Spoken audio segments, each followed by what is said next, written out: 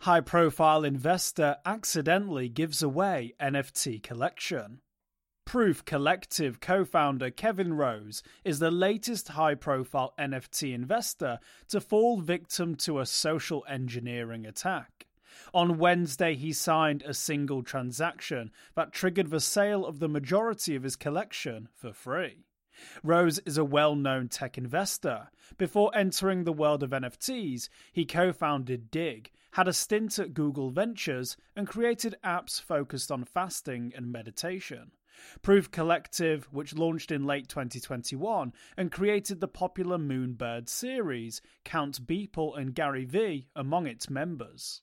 The total loss is hard to specify, given the nature of NFTs. Rarity within a collection, price volatility between sales, and the illiquidity of the market all make evaluation tricky, but Arkham Intelligence puts the figure at $1.09 million, using the floor price of the token's relative collections, while 0x Fubar estimates the value at approximately $2 million.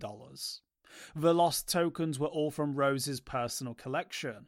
Proof Collective's holdings, which are secured by multi-signature accounts, are unaffected. Luckily for Rose, some of the highest valued tokens in his collection weren't taken. These include 2 CryptoPunks, one of which last changed hands for $1.8 million, likely because the collection predates the current default token standard for NFTs. How did Kevin Rose get scammed? Rose was fished into signing a transaction that bundled the NFTs together into a single sale, priced at 0 wrapped Ether, and transferred them to the attacker's address. The bundle was created by manually interacting with OpenSea's Seaport contracts, which could then be presented to Rose via social engineering. While distributed blockchain systems may be highly secure at the network level, the non-human readable transaction data shown by the majority of wallet software is a huge security risk for many users. This isn't the first time a high-profile NFT collector has been phished. In fact, it's not even the first this month.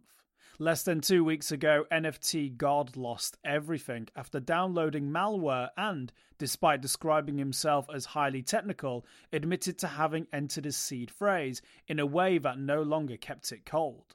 It's likely that we'll continue to see more collectors relieved of their digital art.